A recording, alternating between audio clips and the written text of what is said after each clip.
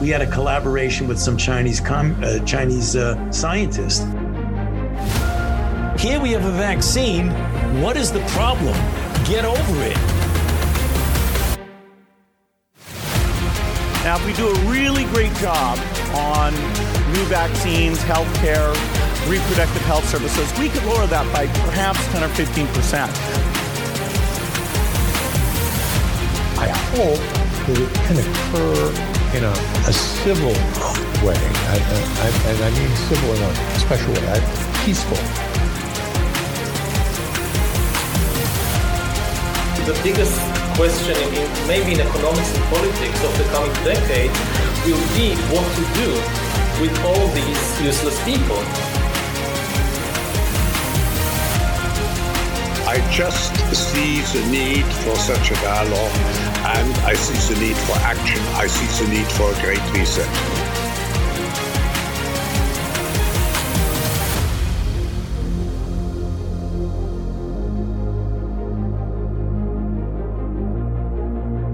We are 34 months into 2 weeks to flatten the curve.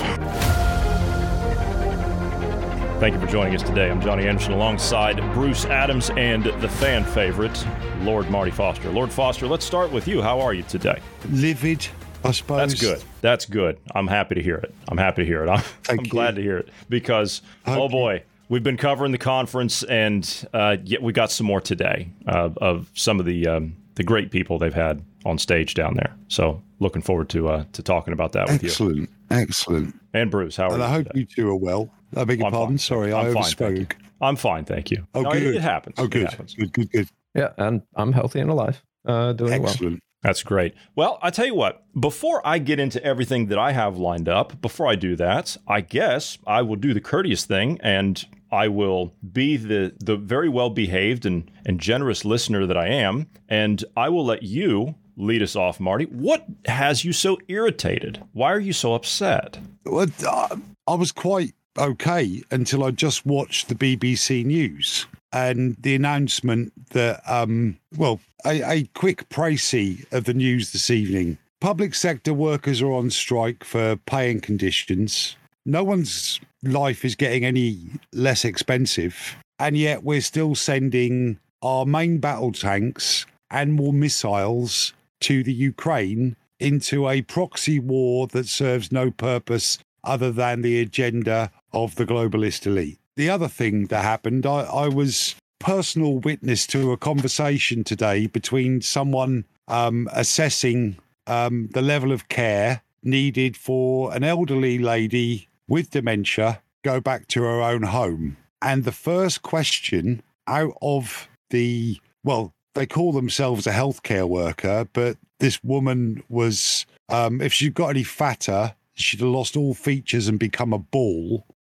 So she didn't impress me much, in the words of Shania Twain. The first question out of her mouth was, and how much savings does this person have? Because if they've got less than 14,000, they get the care for free. If they've got 14,000 or more, they have to contribute. And if they've got over £23,000 in savings, they have to pay for it all. So the first question out of this woman's mouth was about how much money and who's going to pay for the care of an elderly, demented widow. So then when I hear on the news that we're giving more military hardware to the Ukraine and that everyone's going on strike because they're fed up with how much they're being paid in the public sector, it kind of blackens my mood, shall we say. I did see today that you guys are going to send, I can't think of it. What's the name of the missiles you guys are sending? You're sending 600 of them,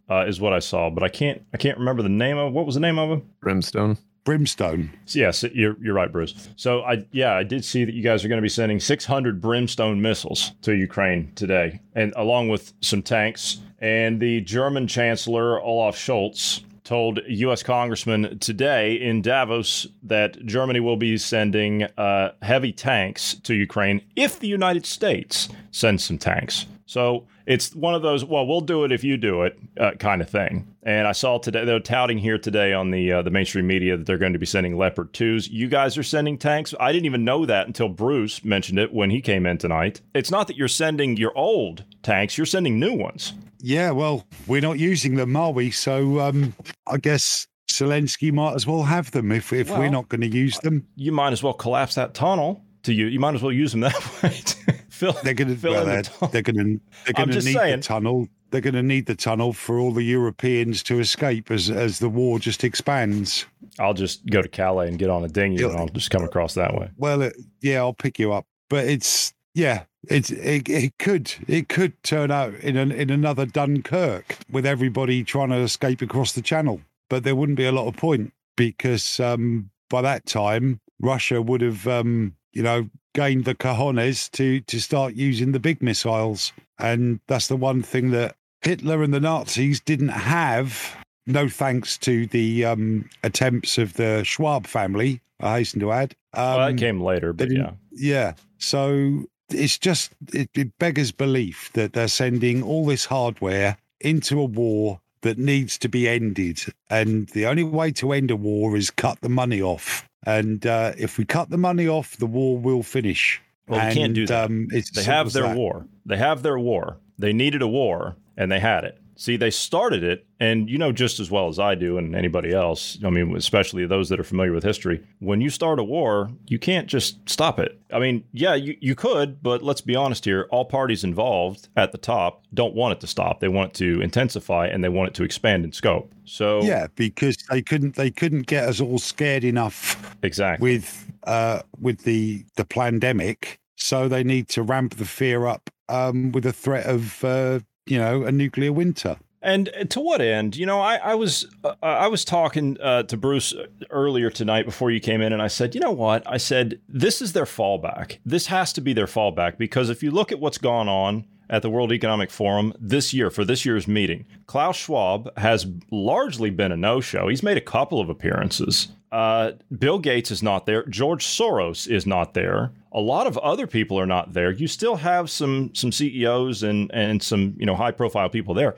None of the celebrities bothered to show up this year. Leonardo DiCaprio, Robert Downey Jr., none of those people are there. And then, they've scrubbed, as of today, they've scrubbed everything from their website about anything resembling a lockdown and their endorsement of it. It's like it never happened. It's gone. And then they're down there on the stage and they're hopping up and screaming about like extinction level events. And like they've just gone insane. Well, their PR managers, because let's face it, none of them operate their own social media or bother to look on the internet. They're far too busy deciding what our lives and futures should be to do any personal research. So they get told what the public are thinking through the interpretation of their public relations managers.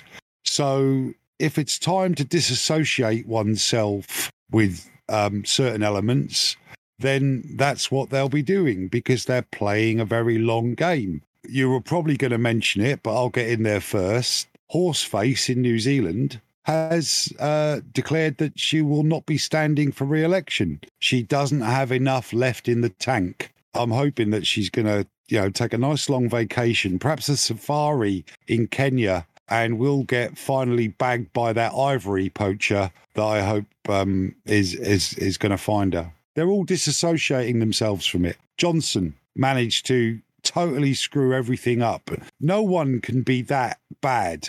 That virtually everything that they did was just reducing further and further his standing until he was totally unacceptable as Prime Minister. Most of that had to be deliberate, in my opinion. Same as Trump with the stuff that he was saying and doing and the rest of it. He had to be doing that deliberately, or his PR people were playing him like a fiddle and just deciding that you are going to make this gaffe and this mistake and you will eventually be ousted. So they're the ones you got to watch. The spin doctors. They're the ones that are having their strings pulled directly by the real evil bastards at the center of this web, and they'll create anything that they want out of public figures. So yeah, if a lot of people are not turning up at Davos, did Bill Gates turn up, or is that one of my surprises? No, he did not turn up. He said that he was not going to make it this year. And George Soros, he said he had a scheduling conflict through no fault of his own, and he just wasn't going to be able to make it either. So Gates pulled out, yeah? Yeah. I love that phrase, because what I really wish is that his father had pulled out of his mother. That's what I really wish. But if not him, someone else would be in that position. Yeah. Well, that's what George Soros actually says. That's what Soros has actually said. He says, well, if it wasn't me, then it's just going to be somebody else doing it. So that is also true. And you can't fault the scumbag for saying that, because that is what would happen. But there is a way to stop these creatures coming into existence, and that is to bump off the spin doctors, to not be susceptible. By that, I don't mean go out and put a bullet in the heads. What I mean is don't be susceptible to hype. Don't be susceptible to advertising. Don't believe everything you see on TV just because it's in colour. That would help. But we've been manipulated for so long now that I don't know. I don't know if we can ever come back from it. It's going to be tough. I have to admit, it is going to be tough. But one person that did make it, and I need to kind of address everything a little bit at a time here, because you mentioned Ardern. Yes, she is gone. I've got a little bit of audio from her at the podium last night. We'll play that. But first, before I do that, Marty, do you know who this is on screen right here? I do. He looks like, didn't he have a lot to... Is it Kissinger? This is Henry Kissinger. Yeah, he did make it, so to speak. He did give it from his, the speech from his own study, but he did speak at the World Economic Forum this year, and this is him. And I'm going to play what he had to say here about. And before I play it, I'd like to get your thought, or maybe I tell you what, I'll just play it, and I'll let you comment after. This is his take on what should happen with the conflict that's going on in Ukraine. Now, forgive the fact that he does talk the way that he does, because he is 99 years old, okay? So keep that in mind when you hear him talk. So he is 99 years old, and as Bruce stated, he is still more lucid than the current president of the United States. The United States has supported Ukrainian resistance, to continue to support, and if necessary, intensify its military support until this ceasefire line is either reached or accepted in some preliminary discussions. Before this war, I was opposed to membership of Ukraine in NATO because I feared that it would start exactly the process that we are seeing now. Now that this process has reached this level, the idea of a neutral Ukraine under these conditions is no longer meaningful. And at the end of the process that I described, it ought to be guaranteed by NATO in whatever forms NATO can develop. But I believe Ukrainian membership in NATO would be an appropriate outcome. NATO, as we've talked many times before, NATO's outdated. It serves no purpose for a modern world. And you've served in NATO, so it's not like you're being biased and one-sided here, or maybe you are, I'm not sure, but you've served with NATO forces before, and you've seen the type of activities that they do in these countries, as in like how things are done. It's, for example, you talked about your experience when you were down in Somalia and the steps and procedures that are taken down there. How would this be any different if we bring Ukraine into NATO? And more than that, you've talked before about the whole purpose for the European Union wanting to stand up an EU army was irrelevant because they had NATO. And if they had an EU army, that would put them in immediate conflict with Russia. Yeah. Well, with NATO, with doing what Kissinger's suggesting here, that's literally going to be the same thing. Yeah, you say he's lucid. Well, more so than Biden. More so than Biden. Oh, yeah. I mean, there's slugs in my garden that are more lucid than Creepy Joe. But Kissinger there, and I have got to talk about the way he talks. Suddenly he's developed a British accent. did he have some kind of throat surgery that fixed it? Or maybe it was a CRISPR. It could be. I know he's German, but he always spoke English with an American accent before, from when I remember as a kid seeing him on the black and white television. No, the question you've got to ask is, why does Putin feel that why does Putin feel that he needs that buffer? Why does he feel under threat? Is it because he is completely, what's the word I'm looking for? Paranoid?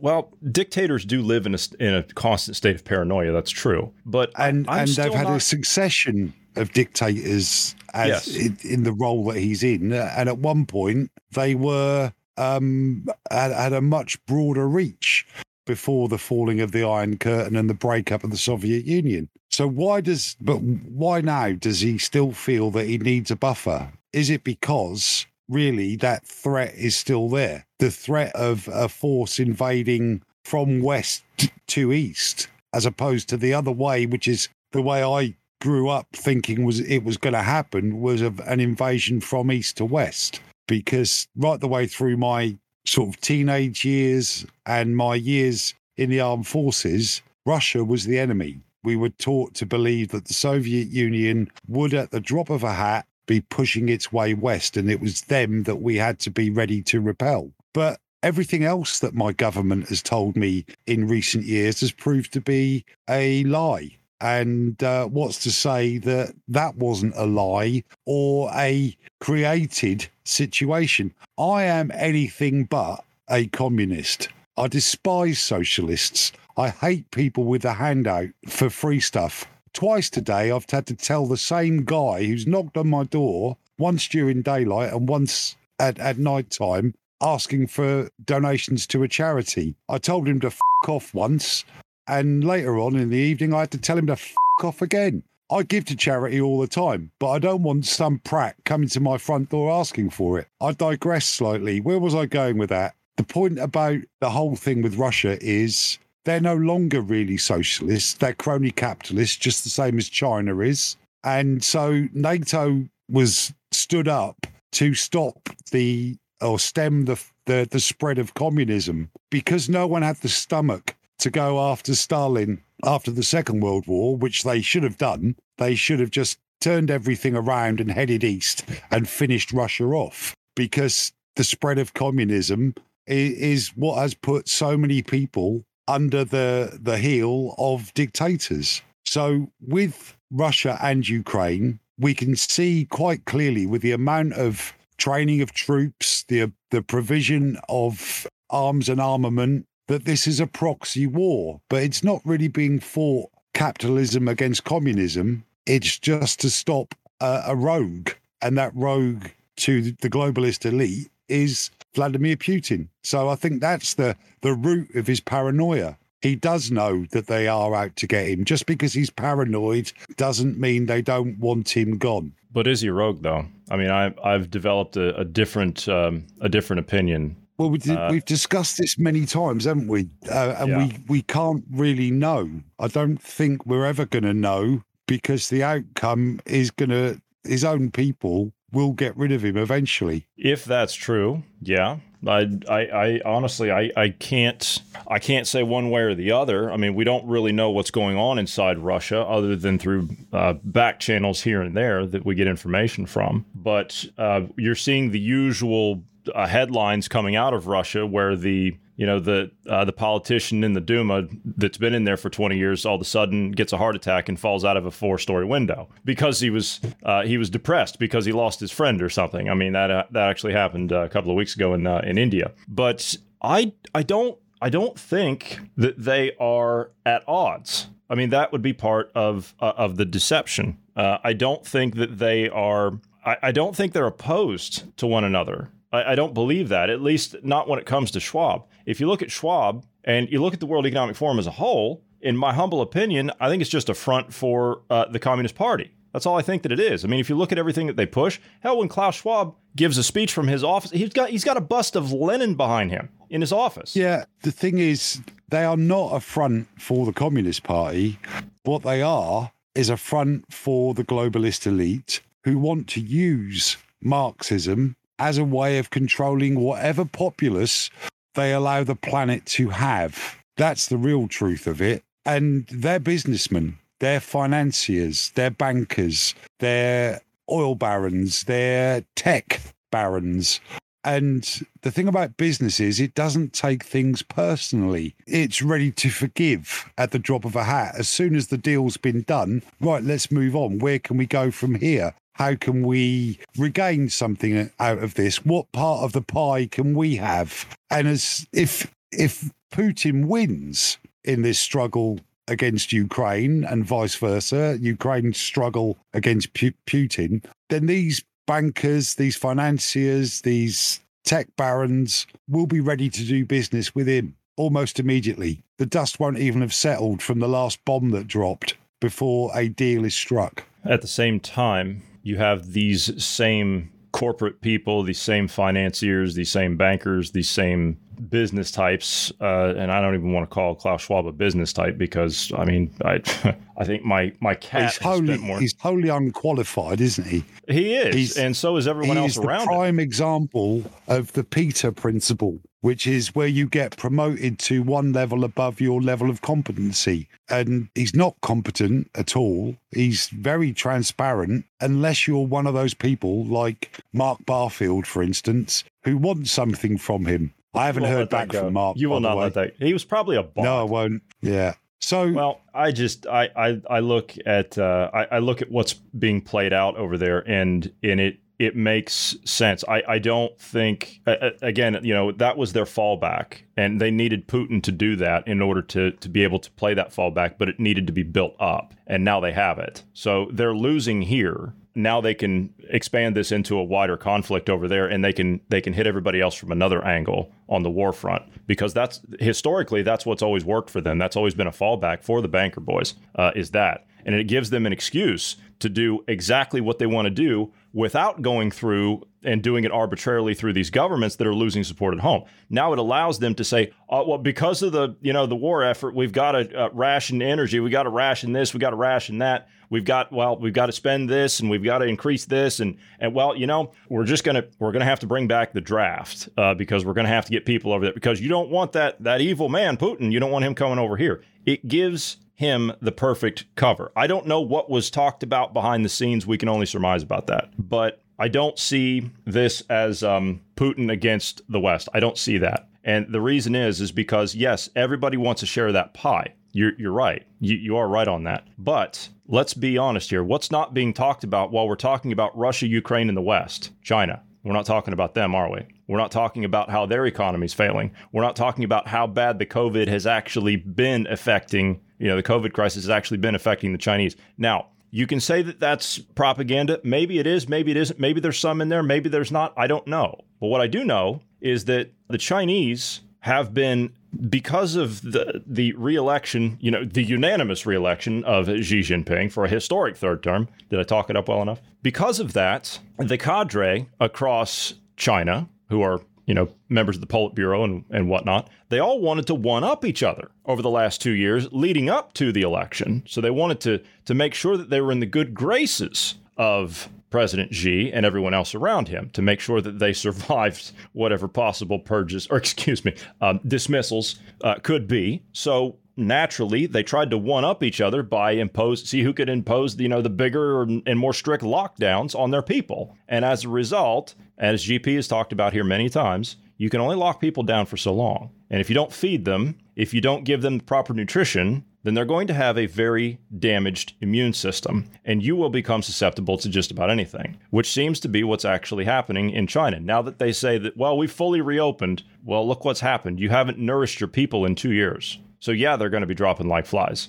They haven't been able to go out and get in the sunlight, so they're going to be diminished in vitamin C, yes, but vitamin D. And so, yeah, you've got that problem, but the business people, the corporate people here that have gone over the last 20, 30 years and done deals in communist China and in Russia, I might add, and in Ukraine, the people that have done deals and business agreements and everything else with the people in the Far East, there's a little bit of a problem. All these places, they've all been reverse infiltrated by Marxists. by communists. Yeah. They've all been reverse infiltrated. Now they've got these people here in the West, the business people, the finance capital, the governments, they've all got them jammed up in one way or another. And so they've got them barking and singing to their tune. So they're compromised on both ends. They're jammed up for us for trying to literally kill us. These people have been trying to kill you for the last almost 3 years now, if you haven't figured that out by now. They've destroyed centuries of accumulated wealth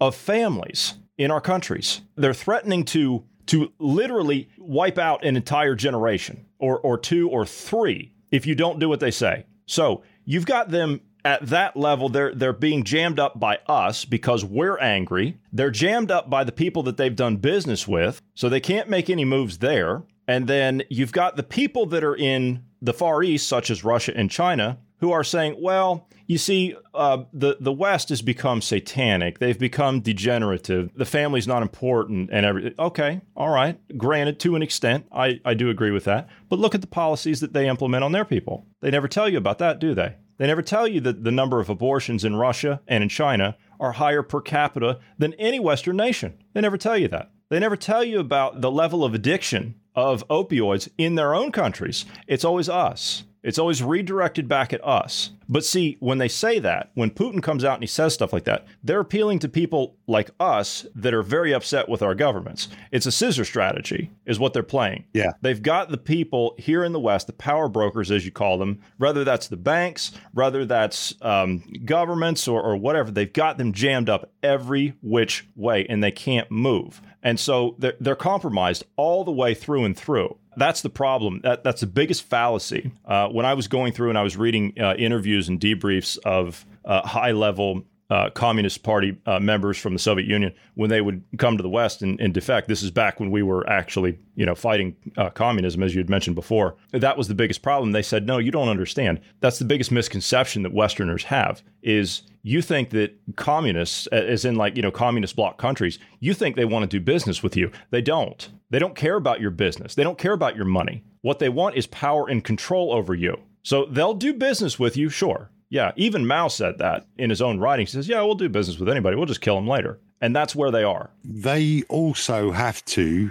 offload some of their population. If there's too many of the people that aren't under their control within their own sphere of control, within their own countries, their position becomes tenuous. And Bruce, you can probably help me out here because for a long time, China's population, it's 2 billion. It's 2 billion. It's not anymore. It's about 300 million less than that. And that's been in recent years when, despite the end of the one-child policy, which is something we instigated, a bit of a deal to give them what they wanted if they promised just to reduce the number of children they were having. What it did achieve for them was to reduce the size of families, so you don't have that family network to rely on. You've got whole generations of people growing up without brothers, sisters, and subsequently aunties, uncles, and extended family to support you or them. But yeah, since that policy ended, their population has gone down, and it's gone down by 200 to 300 million. Was when I last looked at it. Am I close there, Bruce? Yeah. So it looks like just within 2020 to 2022, it went down about 1.5 million, roughly, just between those 2 years. Now? What are the figures stating it as now? Figures state now it's 1,410,539,758. So that's nearly half a billion less than it was, let's say, 20 years ago. So the Chinese people have already been cleaning house, haven't they? The Communist Party have already been cleaning house. They've reduced their population significantly. And they have a disparaging, a ratio between male and female there because of, as you were saying, the one child policy there. It's created something like I think it's like a 2-to-1 or 3-to-1 or something like that. Like there's like 2 to 3 women for every 1 male. So something to that effect. So there's more women than there are men. Excuse me, the other way around. Sorry. That's what I thought. Sorry. Yes, my Which is apologies. an ideal situation if you want even in these days of diversity and equality, which is an ideal situation for a massive land army where you've got way more males ready to put a uniform on, pick up an AKM and get on the front line. So it's working to their advantage in that respect. But yeah, I mean, no one got to hear about the number of baby girls that were killed at birth because you're only going to get one child and you want that child to be a son. It happened. And there was some horrible things going on in China, which most of the world was paying no attention to. Like Johnny says, if they had a scan and found out that the gender of the expectant or the child they were expecting was female, chances are there could have been that pregnancy could have been terminated. It's sick. It's a sick way to think, but I'm afraid that's where you've got old culture with this patriarchy set up where you've got to have a male at the head of the family, you've got to have a son, an heir. It's those things that have helped them to achieve their aim, which is to have loads of males ready to be in their army and also reduce the population at the same time. That's just a guess. That's just a guess. That I agree. That's exactly what they were doing. And as you get to the older age groups, the disparaging numbers become even more apparent between male and female. China, though, is only the second worst. There's actually a country ahead of them with a even greater gap between the two genders, and that's Kuwait. Is that India? Kuwait. Kuwait. Really? Oh, yeah. That's surprising. Yep. Yeah. Huh. Well, I suppose we should get on with it here. Marty, I have this brought up for you. This is one of the surprises that I have for you. This is, again, getting back to the World Economic Forum. You talk about being compromised. I can think of no one else that is more compromised than this person here. You're going to need to manage that population, right? We're going to need to manage all these how does Yuval Noah Harari put? We're going to have to manage all these useless people, right? And in order to do that, well, let me see. You're going to need a digital ID system. Well, to get that digital ID, you're going to have to do a number of things, just like with the COVID passport. Whoa, right there. That was the introduction to the digital ID, wasn't it? Yes, it was. You're going to have to take this jab to get this QR code to do X, Y, or Z. Name whatever it is. That's what you got to do. They use travel. And they're still going to do that. Make no mistake. Just like with the electric cars. Well, that's if you're allowed to have one. But to use any public transport in the future, according to these people, you're going to need that as well. And you're going to have to tie your vaccination status, because that will be part of it, to this digital ID that will have your digital currency and your carbon footprint and everything else. And here to explain that is, well, quite frankly, it's a man who belongs in Belmarsh, former Prime Minister of the UK, Tony Blair. You need to know who's been vaccinated and who hasn't been. Some of the vaccines that will come on down the line will be multiple. There'll be multiple shots. So you've got to have, for reasons to do with the healthcare more generally, but certainly for a pandemic or for vaccines, you've got to have a proper digital infrastructure. And many countries don't have that. In fact, most countries don't have that. So they're going to create it for you. Is this from this year's? Yes, sir. Oh, man, I really wish I'd have taken up Mark's offer to go to Switzerland and I could have been there, because he'd have got, he wouldn't even have been able to sit down if I'd have got in that room. Just as he's walking to the chair, that's when all 16.5 stones, 6'3" of me would have been leaping on him.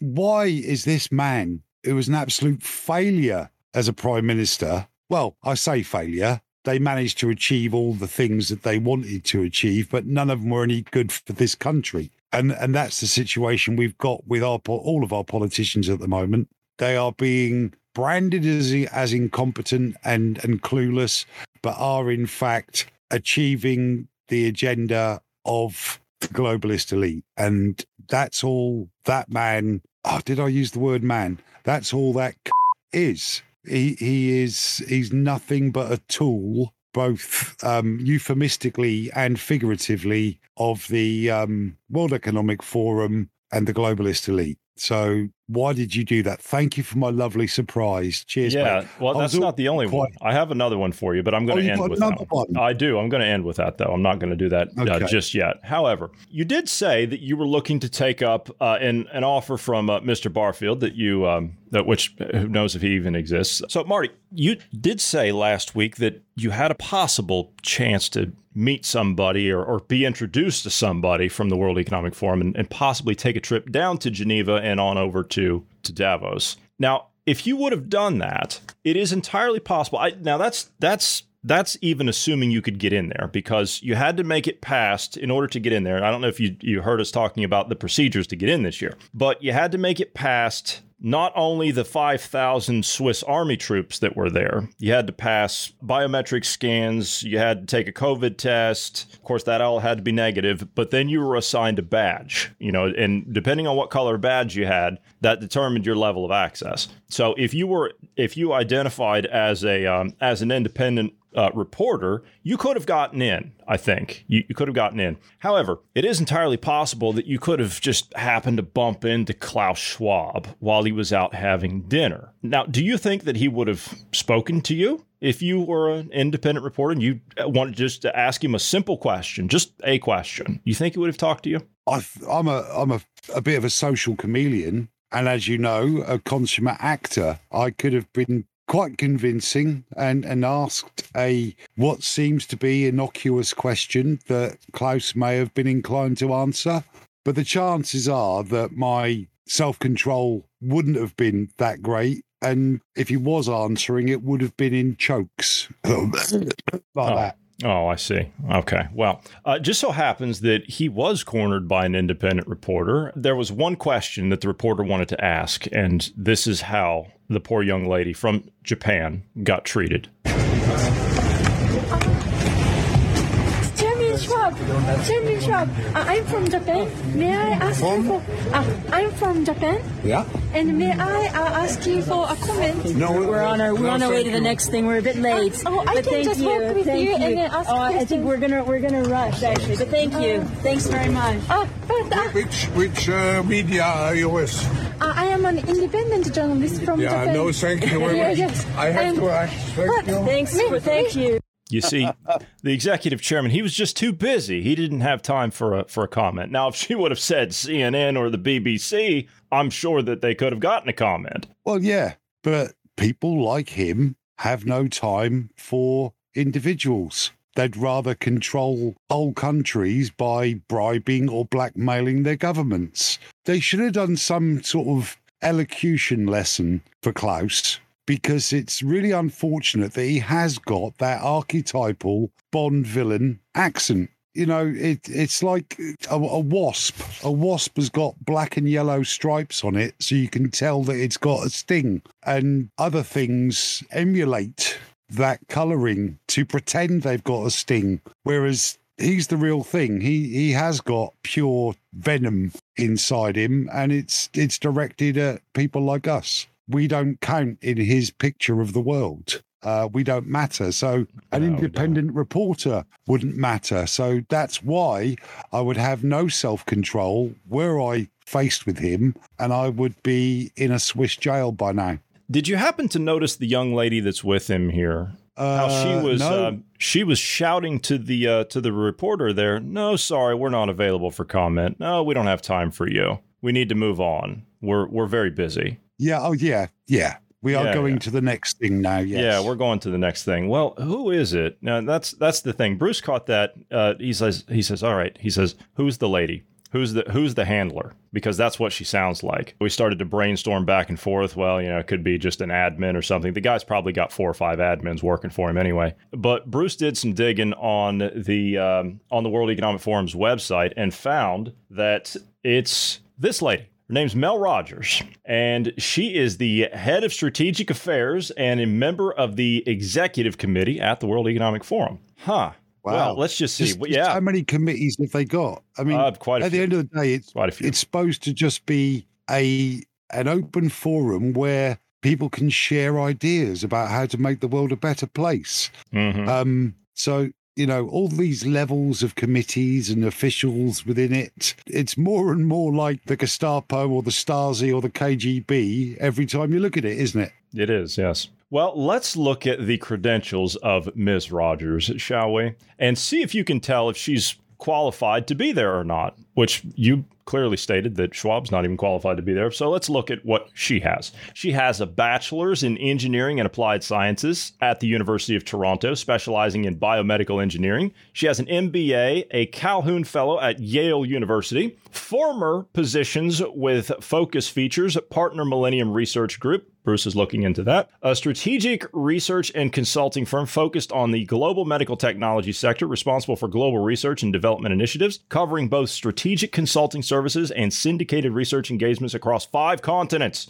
Oh my good, 5 continents, you hear that? In 2005, she joined the World Economic Forum as an inaugural member of the Global Leadership Fellows Program. She's held a variety of roles, including government and member relations, knowledge management, curation, and virtual collaboration and community engagement since 2009, works directly with the executive chairman, that would be Klaus Schwab, incubating strategic initiatives and overseeing institutional development, and she is currently the Senior Director for Strategic Affairs and advisor to the executive chairman personally. Do you know what that resume says to me? She hasn't done a damn thing her entire life. Well, no, she hasn't. She's got a degree and some experience in biomechanics, so she could at least make friends. Yeah, that's it.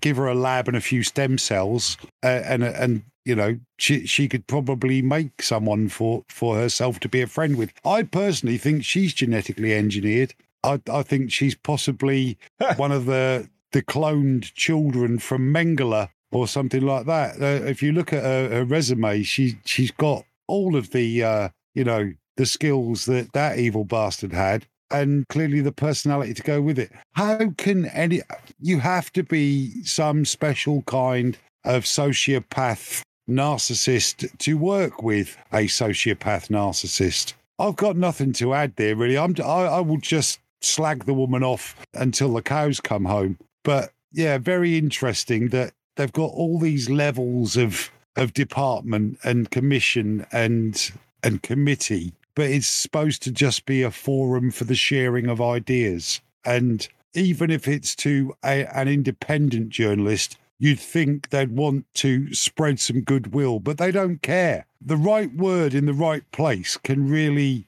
improve things. You never get a second chance to make a first impression. So when you're faced with an independent journalist, have something good to say. Have something that they can't argue with. That four-eyed didn't even have that. Shall we move on to Greta Thunberg? If we must. As you saw did you see the arrest? Did I show you the arrest in Germany? Have you seen that? I've seen the arrest. The completely, and I don't want to steal your thunder, but the completely staged, false, made up, fake arrest.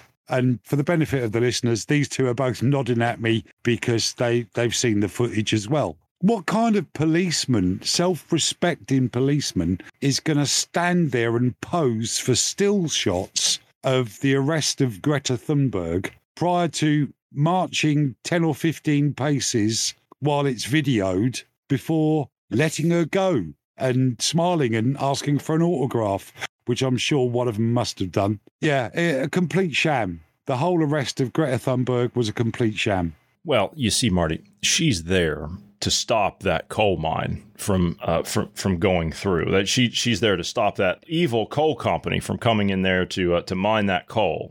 That's what she's there for. She's there to raise awareness. And she's funded by people like Al Gore. I know we played some clips yesterday of Al Gore. Did you hear Mr. Gore?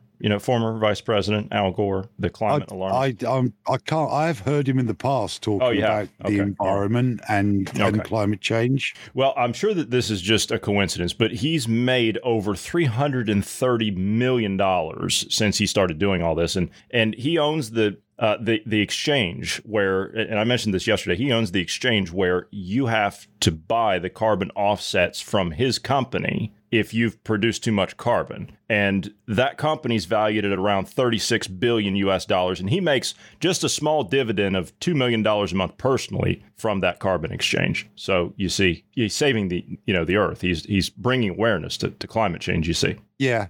This kind of nepotism, insider trading, basically just making sure you've got all the aces up your sleeve isn't uncommon. It happens so many times. Now, Ned told me something today, and hopefully he'll be on tomorrow. It blew my mind what he told me. I don't want to steal his thunder. No, so don't spoil it. No. It is. I don't want to know. I'll find out. But it is absolutely amazing that level of corruption, and it's so obvious as well. It's absolutely in the public eye. So if Gore's getting away with $2 million a month, what does he want to do with it? If buy I was another house on the coast. But if I was getting $2 million a month, you wouldn't see me for duffs. There would be no chance that the public would be crawling, or the public eye would be all over me. That I would give the press and the media no chance whatsoever to know where I was, what I was doing. You would not see me for dust. But these people, as I've stated many times, are sociopaths, narcissistic, megalomaniacs, and the money is irrelevant. It's all about the power and control, which again goes back to what you were saying earlier on about the Soviet dictators and their plans and the way they've subverted Western education since the 1950s. And that's what it's all about for them.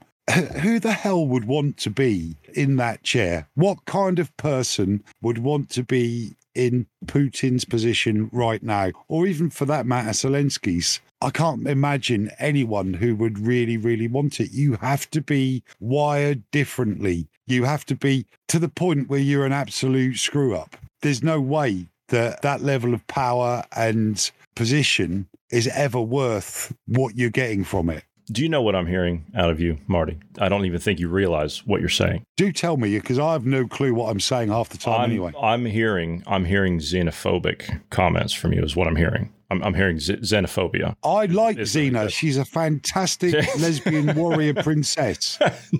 Not that. I'm hearing xenophobia. And to explain to you how xenophobia relates to climate, Al Gore, he's going to explain it to you. Of the land and creating the droughts and melting the ice and raising the sea level and causing these waves of climate refugees predicted to reach 1 billion in this century. Look at the xenophobia and political authoritarian trends that have come from just a few million refugees. What about 1 billion? We would lose our capacity for self-governance on this world. We have to act. So in answer to your question, I would say we have to have a sense of urgency much greater than we have yet had, and we need to make some changes. You got to make changes, and you got to act, and you don't have time to think and about the changes we need to make are for the world to stop listening to hypocrites like that arsehat. He was part of the government that set up all of those American foreign policy moves that kicked off the Arab Spring, that created bin Laden, that did all of those things. And for him to suddenly talk about 1 billion refugees, the movement of Ja people has already started. You know, the original movement, so they say, for Homo sapiens was from the heart of Africa, perhaps even when Pangea was still a thing, and moving up into the Caucasus Mountains. And the reason we're called Caucasians is because that's where the people that we are descended from first gathered and then moved on. So he is directly responsible for the start of the movement of refugees. The climate change stuff is utter twaddle, because the fact is Africa could feed itself if it wasn't constantly at war, if there wasn't constant intertribal fights, if there wasn't warlords using religion to kick up more and more problems in Africa. Africa could feed itself. If they weren't divided by race, if it wasn't for the apartheid system, again, which in the initial stages was supported by the United States and the United Kingdom for that matter, then there wouldn't be this disparity, and the farms in South Africa and Zimbabwe and Botswana would still be producing all that food that they could produce and feeding the rest of the continent. But it's his fault. And yeah, that's what we need to do. We don't need to change. We need to stop listening to twats like him. And I just wish, I will finish after this rant, I wish they'd choose a proper word, because xenophobia is fear of foreigners. I'm not scared of foreigners. I've been around the world 2.5 times. I've lived in foreign countries. I've lived in different cultures. I'm not scared of foreigners. I don't like the fact that my country is being invaded by tens of thousands of illegal immigrants each year. I don't like that, because whilst I'm paying thousands of pounds, tens of thousands of pounds in tax and national insurance every year, and these economic migrants are turning up and getting tens of thousands of pounds in welfare, our old and frail people are having to use all their savings, sell their homes to pay for their care. Not to mention the veterans that are neglected in both of our countries. Yeah, as well as that. So Al Gore needs to shut his festering hole. You know, I meant to say cake hole. Sorry. Well, there's a lot of bleeps tonight. You know, we started this conversation, this segment here with Greta Thunberg, and I know that I do want to talk about that, because after she was released by German police, she somehow miraculously ended up on a first-class flight to Davos. I'm not quite sure how she got down there, but she was interviewed by CNBC this afternoon, and I will get to that in a second. But before I do that, we were kind of surmising, and I played this yesterday, but I'm going to play it for you today. We've been surmising for many, many years now as to who's actually paying for all this, who's paying for the Greta Thunberg types, and she's not the only one, but to do all of that stuff and to create all of this hysteria and these movements and the social media infrastructure and everything else, that costs money. A lot of it. Do you know how much it costs to advertise just on Facebook alone for one page at that level? It's about $130,000 a month to promote it and get it put out there on like the main feeds and, advertisements dropped into everybody else's news feeds. That's how expensive it is for business, right? And that's exactly what they're doing as a business. You're asking why Al Gore would need $2 million a month in dividends just from that one company he owns. Listen to this. So in answer to your question, I would say we have to have a sense of urgency much greater than we have yet had, and we need to make some changes. We've heard about divides at this conference between the North and South and the East and West. There's another divide, increasingly, between those who are old enough to be in positions of power and the young people of this world.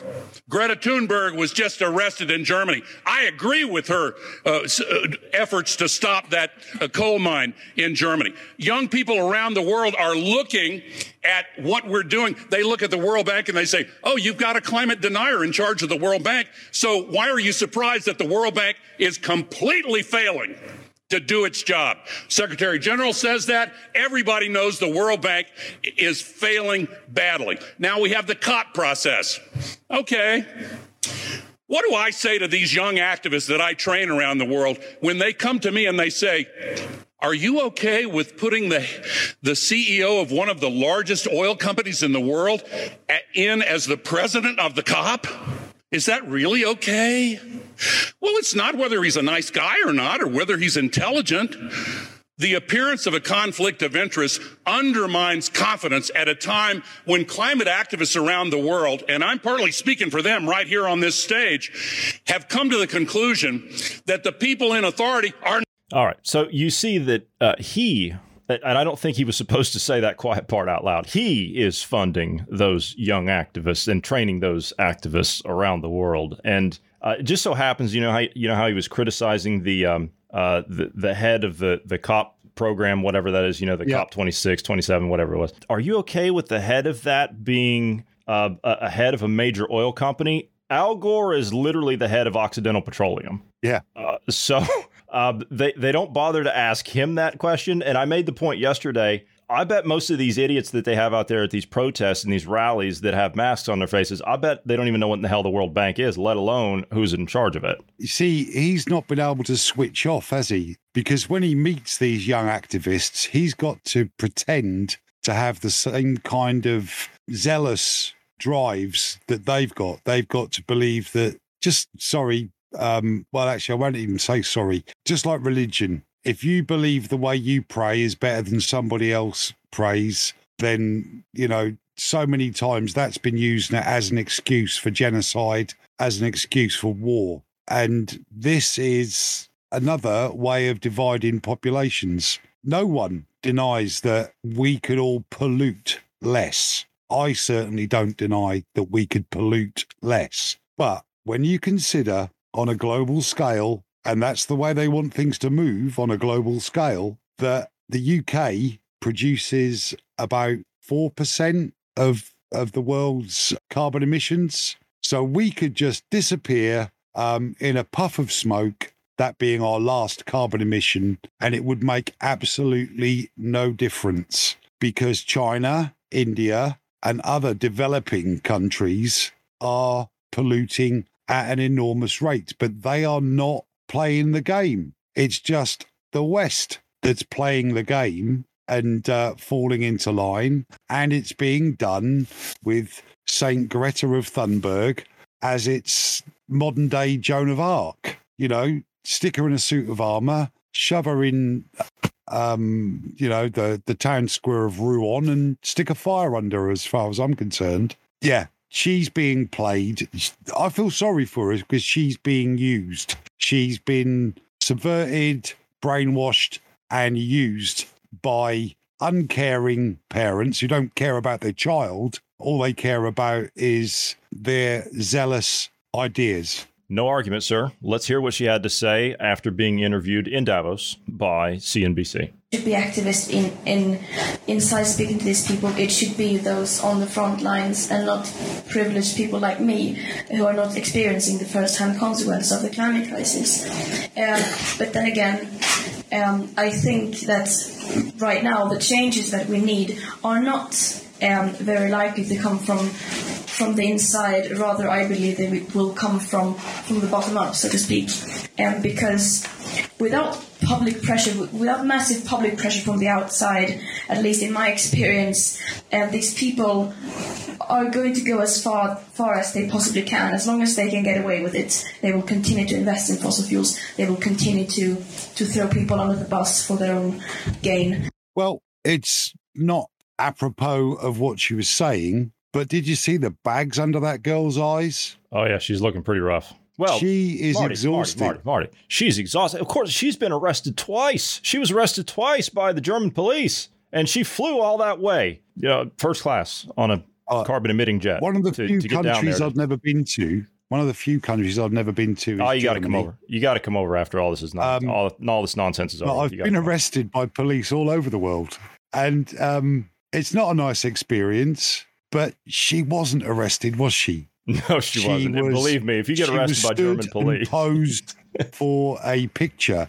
The reason she's got bags under her eyes is because she was up all night being briefed on every word that came out of her mouth just then. And the hypocrisy of it is, and what she doesn't realize is that those people who used to invest in fossil fuels, the oil companies, the coal and all the rest of it, most of them have now moved their investments into renewables. And so what she's actually talking about is the people who were a little bit late to the party, the later investors who are still running oil companies and coal companies, which we all need because the air quotes renewables don't do what they say on the tin. They don't achieve the level of power output that we as a world populace need to cook our food, heat our homes. Of course, if we all lived a more simple life and weren't stuck into cities, which is where they want to put however many of us they are allowed to exist once they've built the tri-state city and your 15-minute cities. If we lived a more simple life and we could go out and gather firewood and cook and be heated by fires, happy to do that. That would be I have great. A fireplace. I have a fireplace. You got a fireplace, and you know what? I got a big pile of wood in the back. I got a couple of axes. I love chopping wood. It's really therapeutic. I get mine delivered by a Polish chap called Arthur. He's coming tomorrow, actually. Uh-huh. Yeah. So I'm not xenophobic. See. No, of course not. Of course not. Marty, I do have this surprise for you. Would you like me to get to the surprise? Because, I mean, we're out of time, so I'm going to have to get to this. Let's do it. Okay. Marty, I'm aware that you love cake.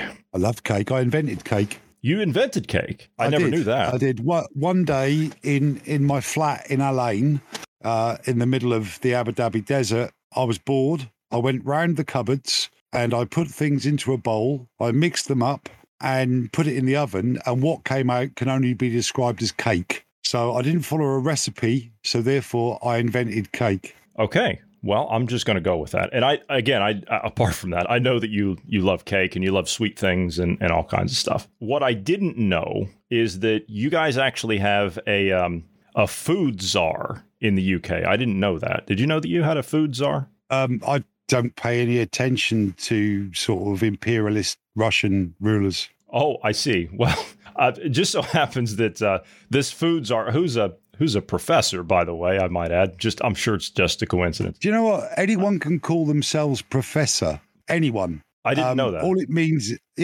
means is that you make your living out of that particular thing. Oh, I see. So, yeah, okay. Professor, food czar. Let's hear it. So I'm excited now. This is a food watchdog. The British food czar is an actual title, okay, by your government. She actually does work for your government in this. Okay, right. So yeah, the head of the food watchdog in Britain she's been ridiculed just a little bit for what she's done. She suggested that workers bringing in cake to the office, that's as harmful to the nation's health as passive smoking. Professor Susan Jebb, who is chairwoman of the Food Standards Agency, the FSA, said that she only eats cake during the day because colleagues give her the opportunity to do so. She then called on office workers to refrain from the practice to help fight against obesity. Now, I'm going to quote here from Professor Jebb. She says, "If nobody brought cakes into the office, I would not eat cakes in the day. But because people do bring the cakes in, I eat them." She was talking to the Times of London when she gave that quote. She says, now, okay, I've made the choice, but people were making a choice to go into the smoky pub, right? It's the same difference, according to her. She says, with smoking, after a very long time, we've got to go to a place where we understand that individuals have to make some effort, but that we can make their efforts more successful by having a supportive environment. We still don't feel like that about food. First of all, there may be one or two listeners who will laugh at her name because there's a phrase or name, a jeb end, in certain sort of parts of the country means something quite derogatory.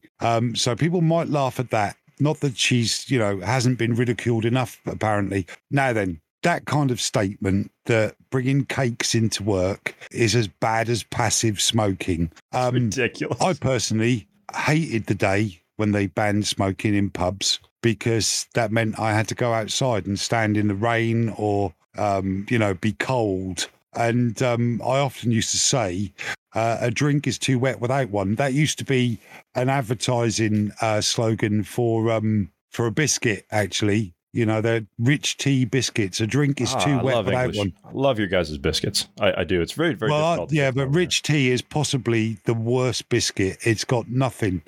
All it's good for is dunking in a cup of tea. And that's about it because I like the McVitie's, and I like those are decent biscuits, the whole wheat biscuits. And I also like hobnobs. Yeah. Chocolate hobnobs. Hobnobs. Yeah. The McVitie's digestive and the hobnob, also made by McVitie's, but of course only improved by the chocolate hobnob. Yep. Look, when I did work in the office before lockdown and all kinds of social interactions ended, we had a guy, he's still working with us, he's dreadfully posh, got a bit of a stutter, but his highlight was one particular week of the year when it was a 5 cake day week because there were people around our desks, massive office, but it was when there were 5 people with birthdays that week and they all brought cakes in on a different day.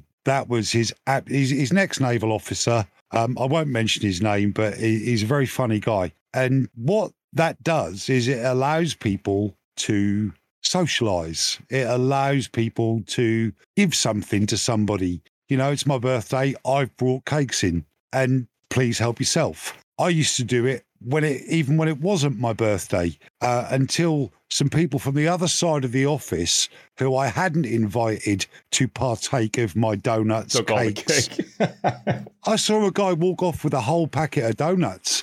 Where the flying flip are you going with my donuts? And I had to have a bit of an argument with him, which I won, and I got the donuts back. But no, in all seriousness, yeah, if you eat too much cake, you're going to wind up with diabetes, perhaps. You're going to wind up overweight and your teeth are going to rot. But at the end of the day, you can choose how much cake you eat if you've got any sense at all. And it's an opportunity for something nice just to happen. So the one thing that was always left, because this kind of wokeism even went into the cake bringing field of activity, and people would bring, as well as cakes, they'd bring some fruit and some crudités and maybe a hummus dip.